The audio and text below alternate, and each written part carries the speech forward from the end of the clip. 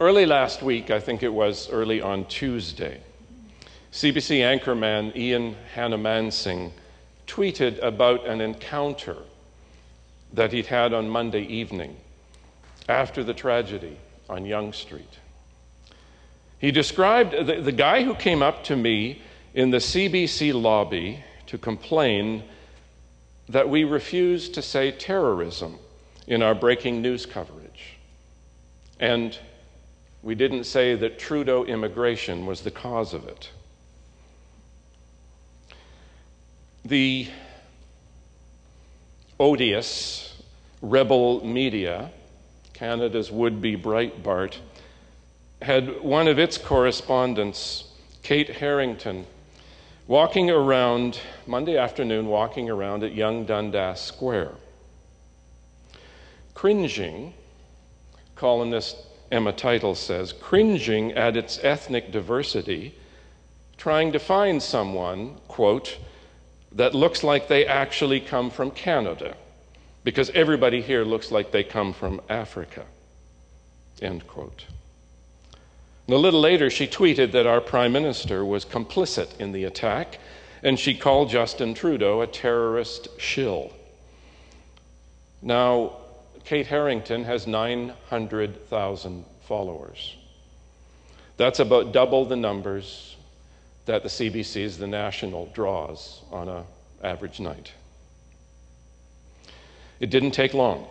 The rumor mongers, the conspiracy theorists, the hard and soft right have been spreading their uninformed conclusions, speculations, extrapolations since Monday afternoon, all around the world. If terrorism is an act or acts of force driven by ideology or by those who would exploit the beliefs of people in order to make others afraid. If the aim of terrorism is to force reactions that lead to more violence, confirming the ideology, or increasing the power of someone, then the most insidious form of terrorism is the use of words. The power of today's media to incite hatred, divide communities, day by day with a flood of carefully chosen language and images to make us afraid and therefore vulnerable to further manipulation. All too often cloaked in the vocabulary of the Constitution, of human rights, of freedom of speech, and all too often freedom of religion. Was Alek Minassian a terrorist? No. Was he influenced, driven by terrorism? Yes. Now, white male rage is not militant Islam, though we know that rage can drive young white males toward radical Islam and other ideologies of hatred, while white male rage drives acts of terrorism. Alek Minassian, we know, was influenced by a white terrorist, Elliot Rodger, who shot and killed 6 people in 2014 before taking his own life. And on video, Rodger rages against the women who rejected his advances and the men those women would date, calling them Stacys and Chads. And so Elliot Rodger, gave rise to a movement, angry young men calling themselves incels, involuntary celibates. And before the attack, Alek Minassian posted on Facebook, "The incel rebellion has already begun. We will overthrow all the Chads and Stacys. All hail Supreme Gentleman Elliot Rodger." Most of the people Alek Minassian mowed down on Monday were women.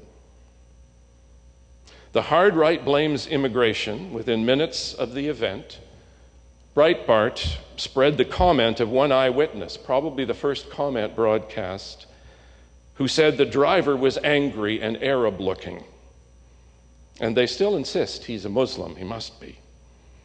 And the incels and other white male supremacists, like the so-called Proud Boys, who sadly have infiltrated Canada's armed forces, they hail Alek Minassian as a hero.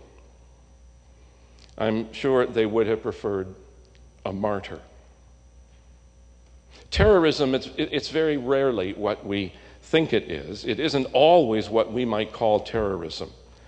We should not be too quick to use the word, but we shouldn't be afraid to name it when we hear it or read it. Now, this Easter season, we're following the Apostle Paul and the early church out into the Roman Empire, further and further away from its birthplace in Jerusalem. The church is being transformed from a radical Jewish sect limited to Palestine to a new religion with a message. And it's the same message for all people, all kinds of people. One God in a world filled with gods. In today's story from Acts, Paul is invited to speak at Philosopher's Corner in Athens. But the Areopagus is more than a street corner with a box to stand on. It's more like a stadium for intellectual gymnastics, where anyone with anything to say, especially something new, is welcome to get up and speak. And it seems Paul attracts quite a crowd. And he begins his speech, despite his anger as a good Jew at what he sees as idolatry all around him, he begins right where his audience lives, in the philosophical and religious free-for-all of Athens. He doesn't quote the Hebrew Scriptures. In fact, he quotes two of their poets they would know well. He talks about one God who made all things, one ancestor. I know he should have said two, but one source of all people, all nations. And he said this one God is the source of all our lives, and we are all one God's offspring. He talks about a common fate, a destination for all humanity.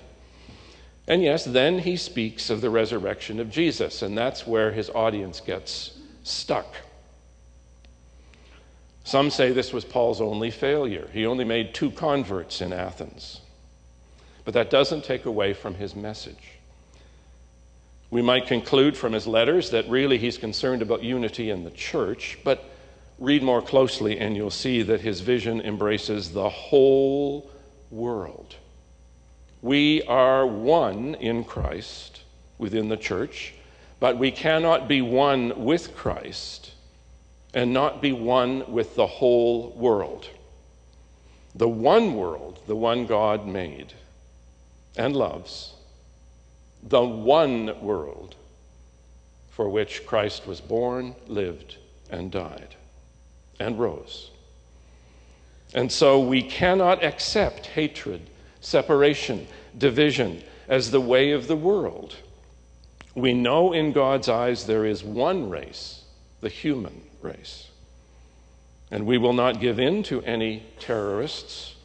It may be necessary to fight those who make war, but only truth and love can fight against the terrorism of words and images and the manipulation of media and of vulnerable people.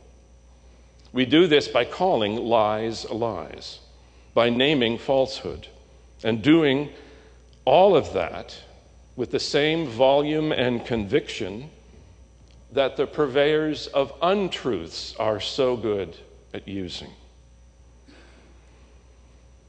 We may never know just why Alek Minassian begged Constable Lamb to shoot him.